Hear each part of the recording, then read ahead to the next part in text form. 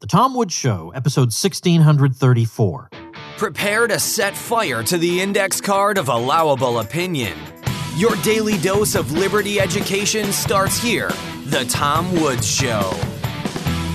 Folks, if you enjoy the Tom Woods Show, it's time to go to the next level. And next level Tom Woods is libertyclassroom.com. This is where my friends and I teach all the stuff you did not get in your conventional education. History, economics, and more, the way it ought to be taught, with all the content they left out or distorted. Check it out at libertyclassroom.com. Hey everybody, Tom Woods here. I could not be happier to welcome Brad Birzer back to the show. Now, folks, look, yes, we're going to talk a little bit about music, but it goes beyond the music. It goes to the message in the music, right? Because you saw the title of this episode has to do with Tolkien and Lewis, and we'll elaborate on that in a minute as to what that has to do with what we're going to talk about. You either love or you hate the music recommendations that Brad and I make, but Brad has much more to say than just about music. He is a professor of history at Hillsdale College, the author of numerous books, including the prize-winning Russell Kirk, American Conservative, and he has created some really outstanding courses for Liberty Classroom on the Old West, on Jacksonian America, on myth, and more. It's been fantastic having him as a faculty member there. And we're going to talk about his brand new project. It's a musical project, and it's called The Bardic Depths. And I could not be prouder of my friend Brad Birzer. Brad, welcome back. Thank you, Tom. Always great to talk to you.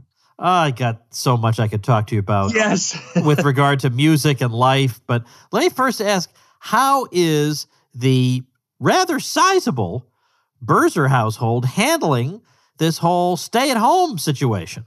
You know, we've been together for 4 weeks, and there are 8 of us, and that's not including the pets. We've got a dog and 4 cats. So you have 4 cats? We have 4 cats, yes. Actually, 5, depending on one that kind of comes around a lot. But anyway, yes. So 6 kids and 4.5 cats and a dog. And then, of course, my wife and me. And you very well know my wife, and she very well knows you and your audience. But yeah, believe it or not, Tom, I don't want to diminish anyone's. I realize Corona is terrible, and it's been terrible overall for the economy, for everybody. But we've actually had a really good time together. I hate to admit that, but it's been true. There was only one morning. It was a Sunday morning, and my 8-year-old and my 11-year-old started wailing on each other. But once in 4 weeks, that's pretty good. So that's a pretty good record. I posted. This is only marginally related. It's related only in the sense that we both have more children than the average. Yes. So I've got 5 daughters. Right. And I know. I posted. Beautiful daughters. Thank you. I posted on Twitter the night before Easter that the Easter bunny in the Woods household had just got finished hiding 97 eggs. And some wise guy responded, "Oh, one for each child?" If only. Yeah. All right. Well. And look, I have a song I want you to listen to, and I'll tell it to you on the air after we're done talking about, because I don't want to distract people. I want to stay focused on your project. But I have a song that I want you to listen to. Now, it's by a band that I've already told you about, and I think is not up your alley. But you got to give them another chance with this particular song. And you know that with anything you and I listen to, if you haven't listened to it 5 times at least, you haven't listened to it at all. Yeah, right? You got to sit down and pay attention. Turn everything off and listen. I'm going to reveal what that is at the end of our conversation. But today, we're talking about a really fantastic project. I mean, sometimes I think being Brad Birzer really does have some real exciting features to it. I mean, you're a prize-winning author. I saw your acceptance speech on C-SPAN, for heaven's sake, and you teach students who actually don't resent being in your classroom. This is another amazing thing about you. And then on top of all this, I beg your pardon? Not that I know of, Tom. Not that we, no. But then you wrote the lyrics for a progressive rock album. How is this possible? What's going on? Describe this project for me and how in the world this happened. Well, who are you, Brad Birzer? Well, I'm the friend of Tom Woods. I think that's what counts the most. That's on there. It's in the top 5. It's huge. It's absolutely huge. No, thanks, Tom. That's incredibly nice. And you can't see me right now, but I can feel that I'm blushing. I'm a little red in the face. So this project, it's something I've wanted to do. I mean, they're really, I know you have these things too, and we're both pretty driven people. There are things in my life that really, really matter to me. And after family and writing, I've always wanted to be a part of a prog band in some way. The last thing I haven't done is I'd like to write a novel at some point. I'm sure you would too. These are not just bucket list things, but very fun things that have just kind of come along. I'm sure somewhat by coincidence, somewhat by chance, somewhat by hard work. But yeah, so a lot of things have happened. But a few years ago, maybe 5, 6, 7 years ago, a mutual friend on the Big Train website on the Facebook page had been posting his own album, which he and another friend, they were the two Daves, they called Salander after the Scandinavian detective. I can't remember the series of books right now. It was Stieg Larsson, and named after them. And I really liked what they were doing. And so I started corresponding with Dave Bandana. And it turns out that he liked my stuff. I liked his. And so we ended up writing 2 albums together that really we've never done much with at all. We called it Birzer Bandana as a project. And about a year and a half ago, I wrote him and I said, Dave, I think I'd like to try one more. Let's see, are you up for it? He said, yes. And I said, well, let's make this one a concept album. And I'm going to write on the friendship of Lewis and Tolkien. And he was all in favor of that. So I wrote the lyrics. And, suddenly about a month later, I get this album back from him. And it just took off from there. We got a producer. We got a label. It's like, how does this stuff happen? I'm still, even talking to you, Tom, about it, I'm still amazed it all happened. But it did. So it's very cool. It is. And I've listened to it, and I can hear Brad Birzer's voice, not singing voice. Where I haven't been vouchsafed that particular pleasure, but I can hear the spoken word. Yeah, you wouldn't want to hear my singing. But yeah, no, the spoken word, that was fun. And I wasn't really expecting Dave to put all that in. He asked me to record some of that, and I thought it was just for his own benefit. And then it ended up on the album. So that was the first time I heard it. I didn't like it. I was like, oh man, no, this isn't, but I've gotten used to it now. So. Oh yeah, no, it's and of course, come on now. There's some of the most pretentious progressive rock has. Just think, Nights in White Satin by the Moody Blues. I love. I can still recite all that. Sure, of course. Yeah. By the way, I saw an interview with Ian Anderson some time ago where he was talking about how much he wanted to have the opportunity to play that flute solo in Nights in White Satin. Really? He always wanted to make that happen. And he knows Justin Hayward. Anyway, no, listen. He should have. We have to stay focused. You and I are never going to be able to do a coherent episode if I keep going on these tangents. Always got to bring up Ian Anderson. That's a prerequisite. It's necessary. Guest on Tom Woods Show episode number 3, by the way, Ian Anderson of Jethro Tull. Right. All right. Let's talk about a little bit at a time here. The features of the friendship between Lewis and Tolkien that would seem to be fodder for a creative project like this. Well, of course, these guys, they founded the Inklings in 1931, and that was a friendship that lasted really strongly up through 1949. And it was out of that friendship that we got everything from C.S. Lewis's Space Trilogy to Tolkien's Lord of the Rings. So there were about 15 to 20 people involved in this group, and they used to read to each other. There were historians, and there were literary critics and poets. And it was from what I've read of them, it was a pretty fearsome experience to have to read in front of those guys. They were best friends, but as their friendship was, they would just tear each other apart. And I'm amazed at the kinds of things that they were able to do. And this is the classical liberal quasi-anarchist streak in me, Tom. I'm always interested in associations. And I think the Inklings is one of the great associations of the 20th century. And it doesn't hurt that Tolkien and Lewis would feel very comfortable with your politics and my politics. I will admit that's something that I'm attracted to as well, that they would have agreed with us on many things. So it's nice to have people who are like-minded, but who are actually living out their associations. And I don't want to embarrass you, Tom, but you're one of these guys. You're like Lewis and Tolkien. You've created Liberty Classroom. You have all of these listeners. You know how to build community, and you know how to do it through association. And that's incredible. And I frankly, as much as I like talking about individuals and I like kind of great men theory of history from time to time, I think it's usually in friendship that real history changes. And again, not to embarrass you, but I think you've really done that. And when I said earlier, hey, I'm a friend of Tom Woods, that's a big deal. It's a really big deal. I'm glad to be part of that circle. And I think that for Tolkien and Lewis, these guys accomplished a lot. And it was through a lot of work, a lot of hard work, but also a lot of creativity and imagination and inspiration, but also a lot of steel meeting steel in the way that they critiqued one another.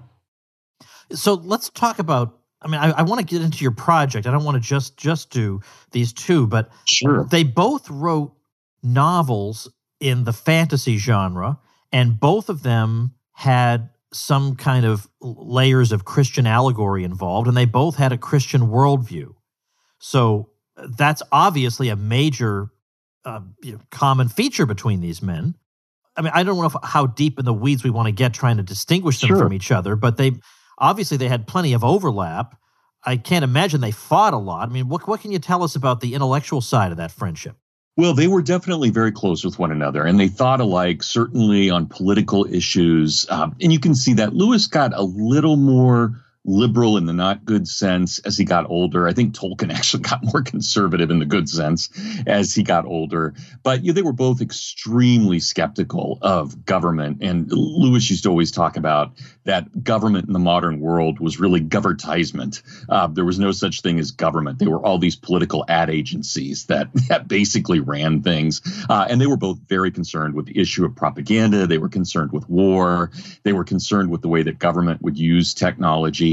But their friendship was definitely a solid friendship, and yet there were differences. Lewis, converted to Christianity in large part because of Tolkien's influence. They had a series of conversations over years, and then one that was really important in September of 1931 that convinced Lewis that he should indeed move beyond just believing in God, but actually believing in the Trinity. Tolkien was a diehard daily mass, rosary-saying Catholic, Roman Catholic. And that was always a bit of a divide between the two of them. Tolkien was always really disappointed in Lewis for Lewis not having gone all the way to Catholicism. Lewis went all the way to very high church Anglo-Catholicism, and then he stopped. And Tolkien was not happy with that. He thought that Lewis should have gone a little bit farther. And there was a bit of anti-Catholic bias in Lewis as well. So that was part of the rift that started breaking them apart about 1949 and really kind of lasted until Lewis's death in 1963. So the last several years of their friendship are not really happy ones. It's kind of dreadful, actually. But they did have that great run from 1931 to 1949.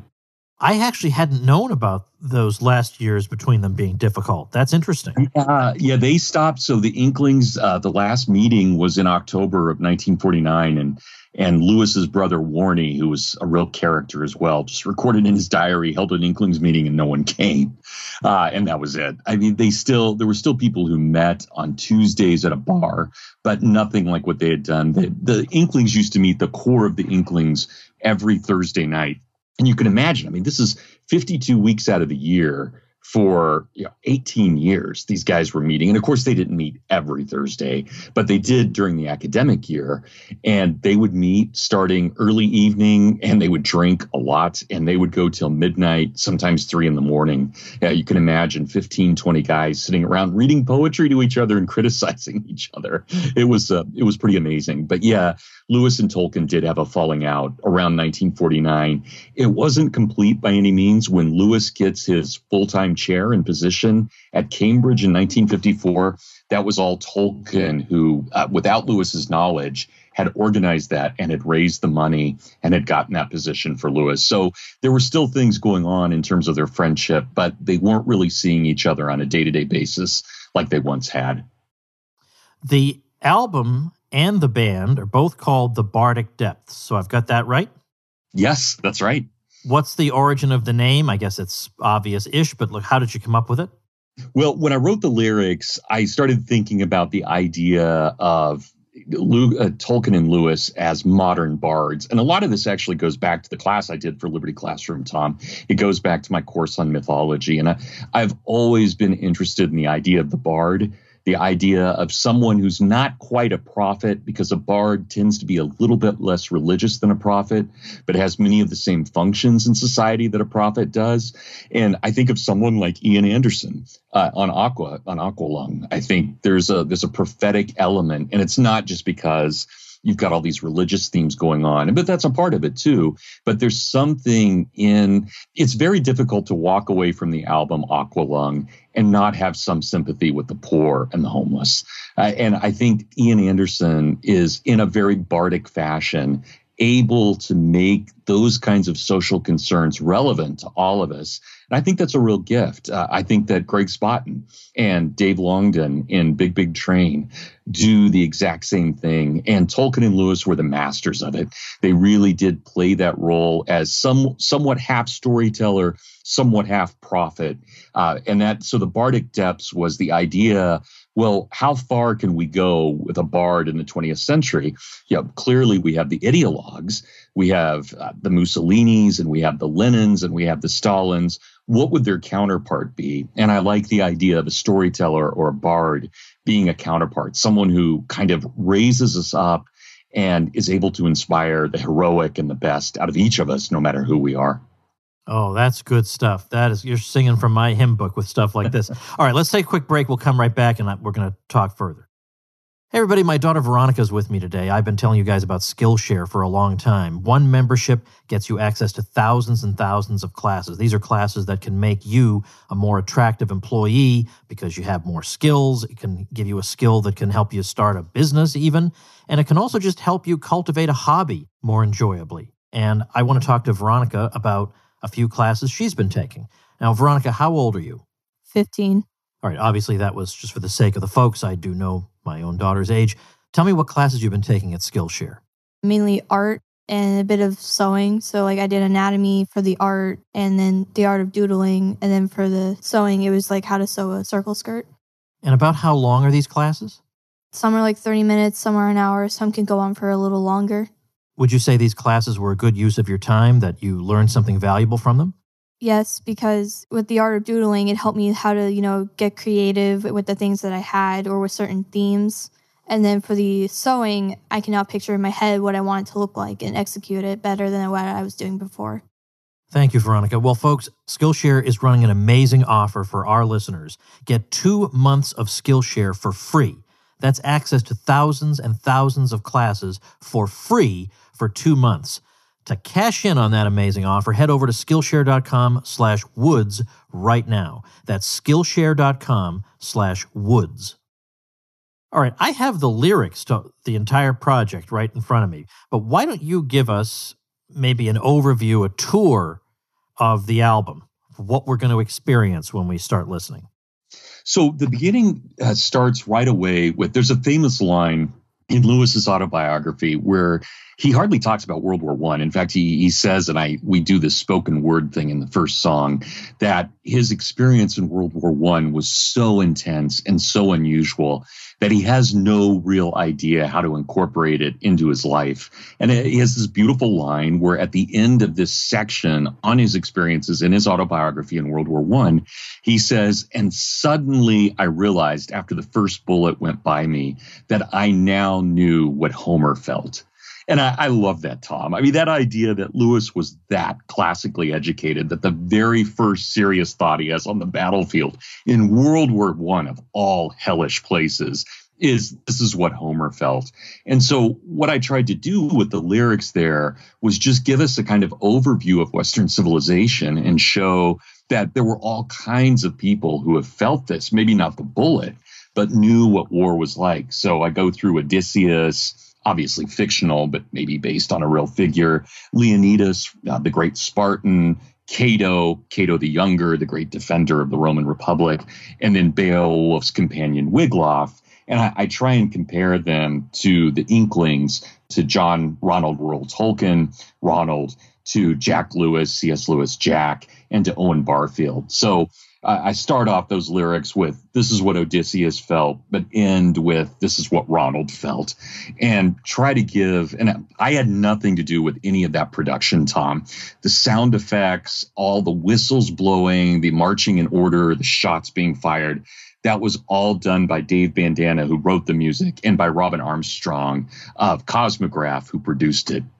So I think they did an amazing job of kind of just immediately throwing us into the depth of battle. And then the second song is really about the formation of the friendship of Lewis and Tolkien, where they met in 1926, and then they started reading the old Icelandic myths in Icelandic to one another. And from there, I go into more themes of what the Inklings were about, their ideas of time, their ideas of imagination, and their ideas of soul. And Dave is not Dave, my partner in all of this, the actual musician who did the hard work of writing the music. Dave is nominally Christian, but he was so gracious in allowing me to be as Christian as I wanted to be. And Tom, if you noticed, I threw in lyrics at the end, especially in those theme songs. I have lyrics that come straight out of Augustine and Thomas Aquinas. So it was just so gracious of Dave to be that open about it. You know, I would never want it to be a kind of evangelical, in-your-face Christian rock. But at the same time, I wanted it to reflect the Christianity of Lewis and Tolkien and to get into that. So I really had fun with those lyrics. Track 6 then is the end, the breakup of their friendship.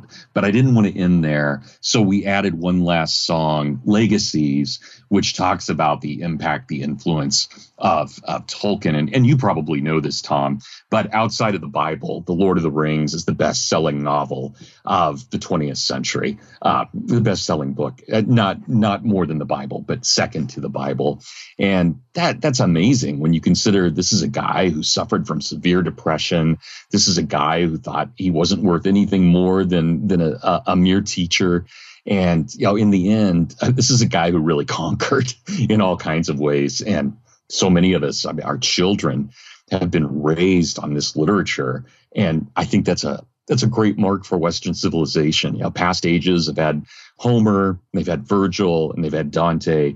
We have Tolkien. And I think that's a great thing. It's beautiful. I want to point out that what you're trying to do is actually quite challenging because, first of all, writing lyrics, period, is difficult. But in particular, this could have come out very dry and didactic, and it must have been tempting at times to write it that way, as opposed to writing it with a more poetic ear.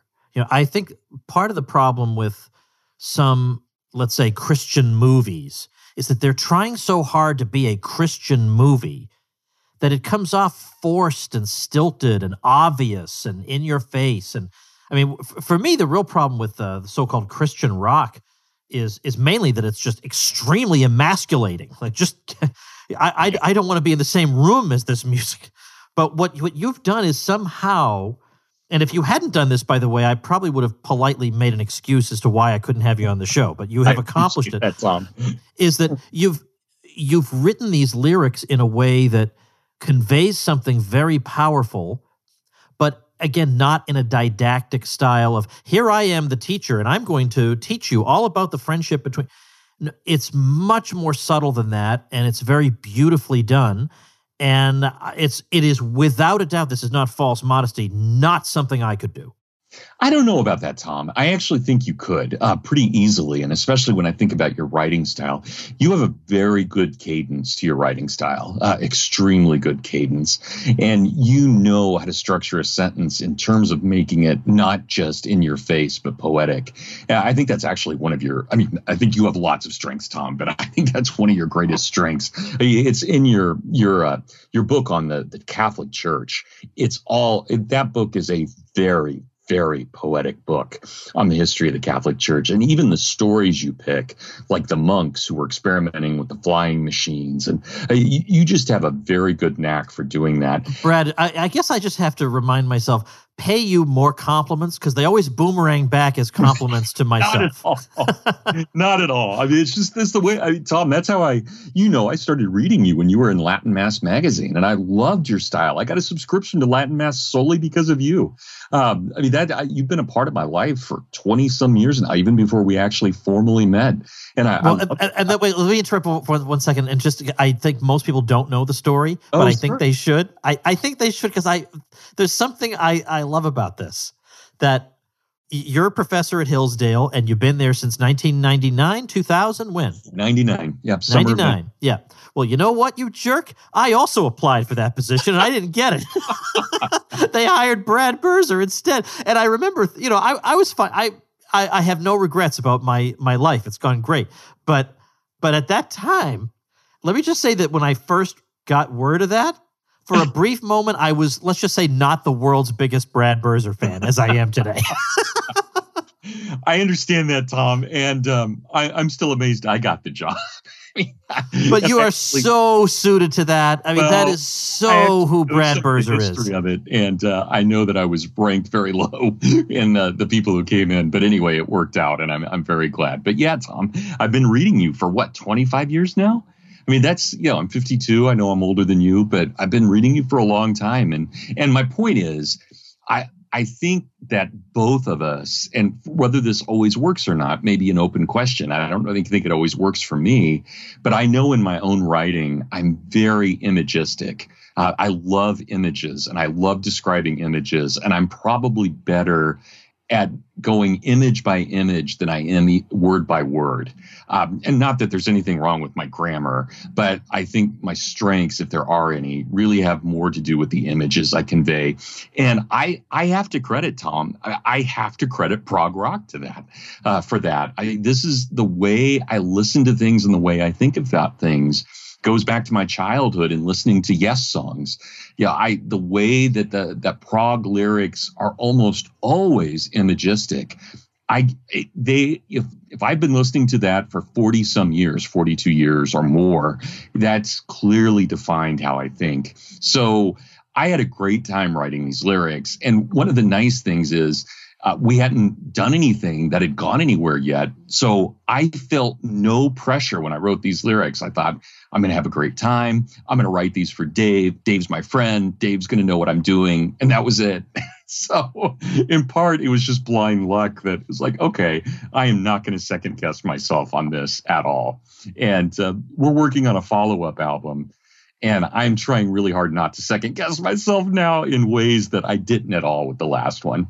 It's really hard not to, though. It's like, oh, okay, does that really work? Or I'm just repeating myself, or do I sound like me? Or it starts getting a little crazy, frankly. Yeah, I can hear that. Absolutely. I hear you when you say that.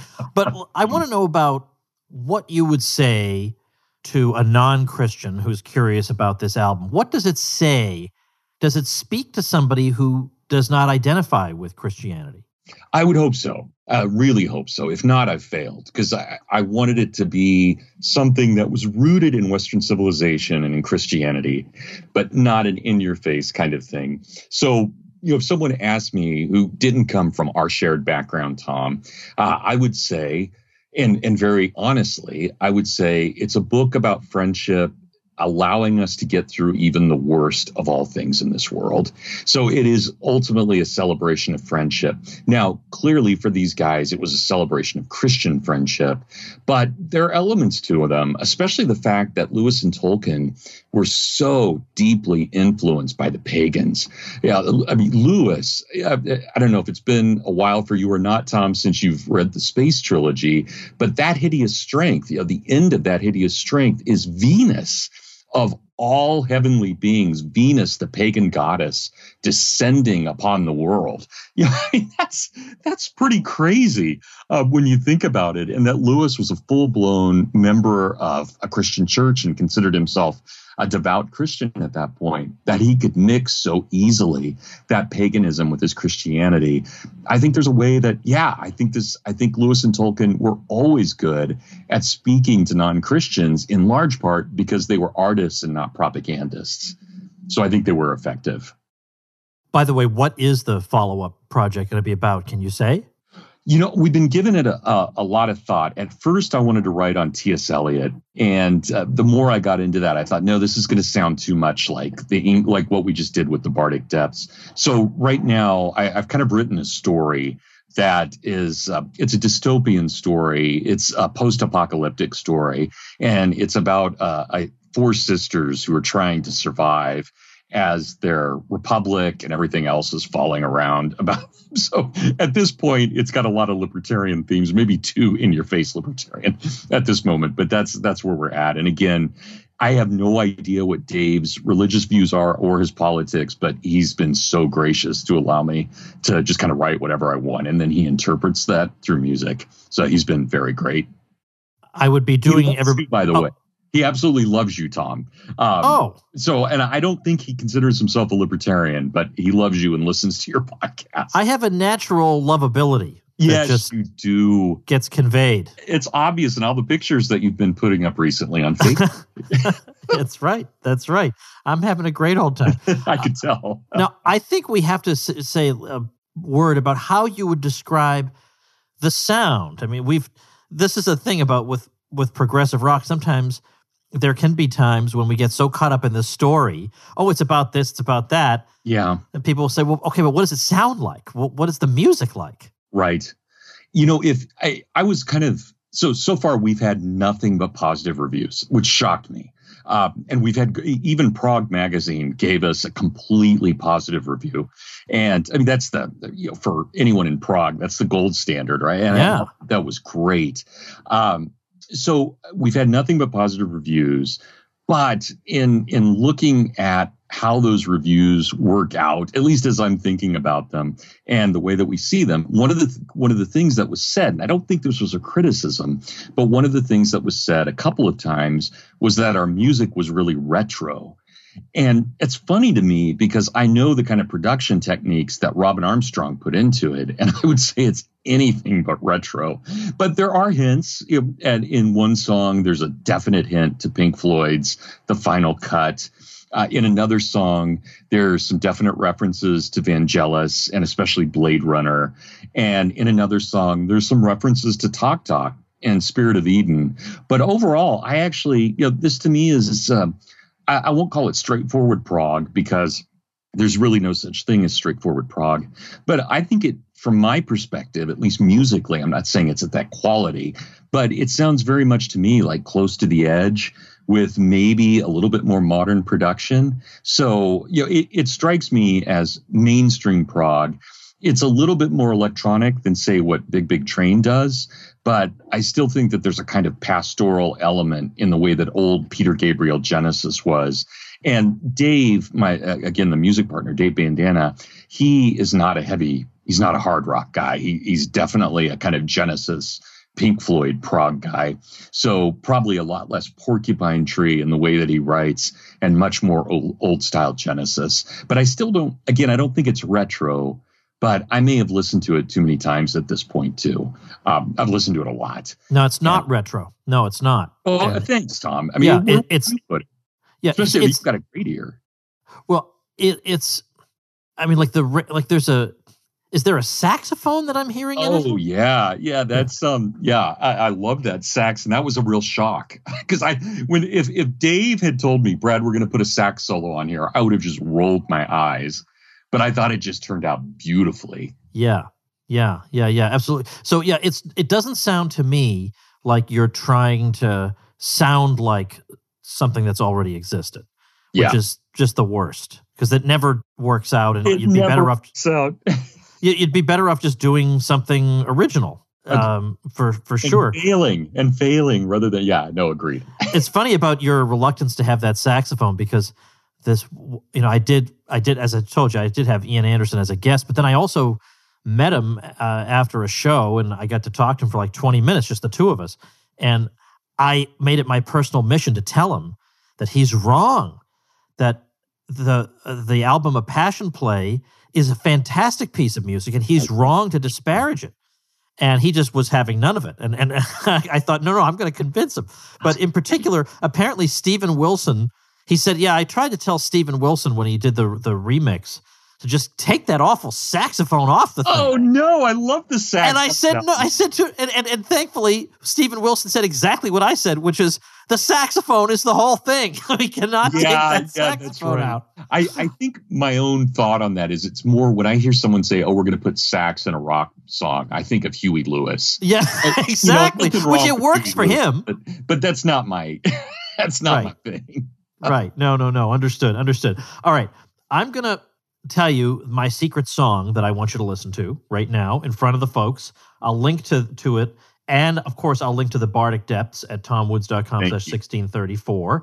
And then we'll wrap up with a promo because I don't want to wrap up with my song. That's distract people. No. They have to go get the Bardic Depths, which they can get on Amazon. They can get on streaming services, anywhere you get music. Yeah. That's right. The Bardic Depths.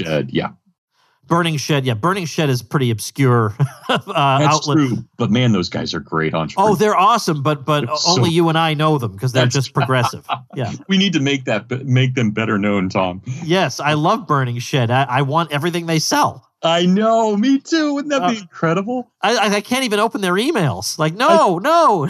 Every Thursday afternoon, it's one of the highlights. Yeah. Yep. All right, here's the song.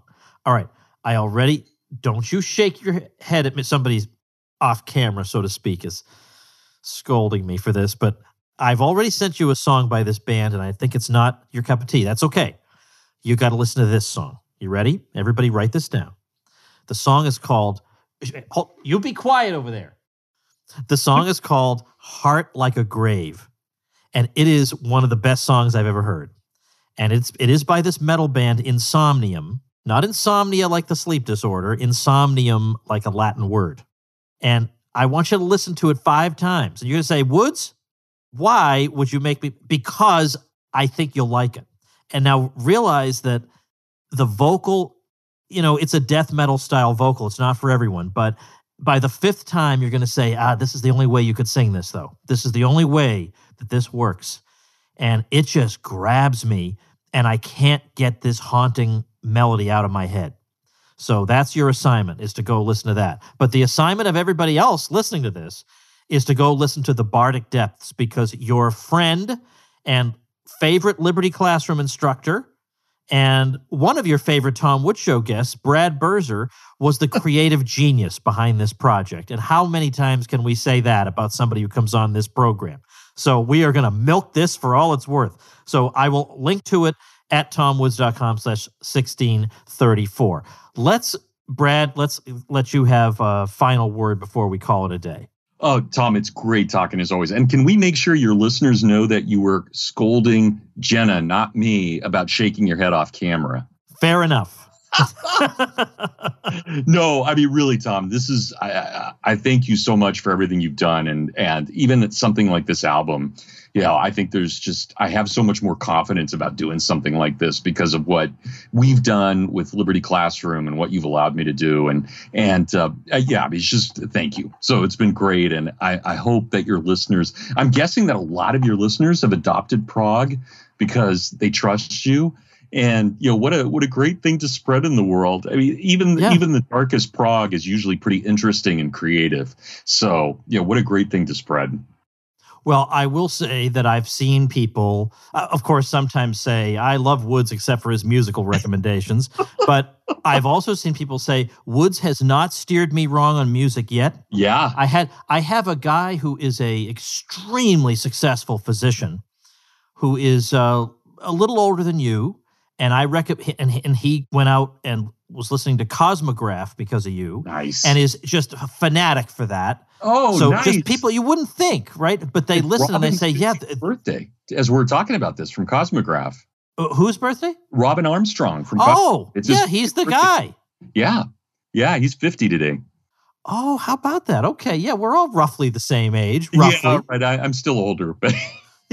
Yeah, I wasn't going to say that. But, okay, well, anyway, we are reliable, not just on ideological matters and philosophy and economics, but we are reliable on this stuff. Go listen to what we tell you to listen to, and listen to it until you like it is how you know that you've listened to it enough. All right, Brad, I'm going to let you go. Thanks so much. Tom, it was wonderful. Thank you.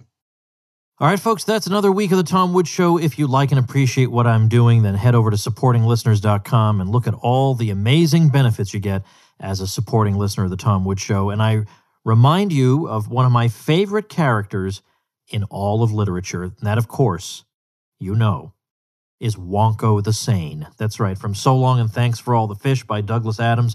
Wonko the Sane felt like the world was a giant insane asylum, and can you blame him? So he felt like when he was in his house, he was outside the asylum. But when he would leave his house, he was inside the asylum. You want to get outside the asylum, you join the Tom Woods supporting listeners and get into my Tom Woods Show elite group, and you will feel like you have finally escaped the asylum. I look forward to welcoming you there. The way in is at supportinglisteners.com. See you soon. Become a smarter libertarian in just 30 minutes a day. Visit TomWoods.com to subscribe to the show for free, and we'll see you next time. Like the sound of The Tom Woods Show? My audio production is provided by Podsworth Media. Check them out at podsworth.com.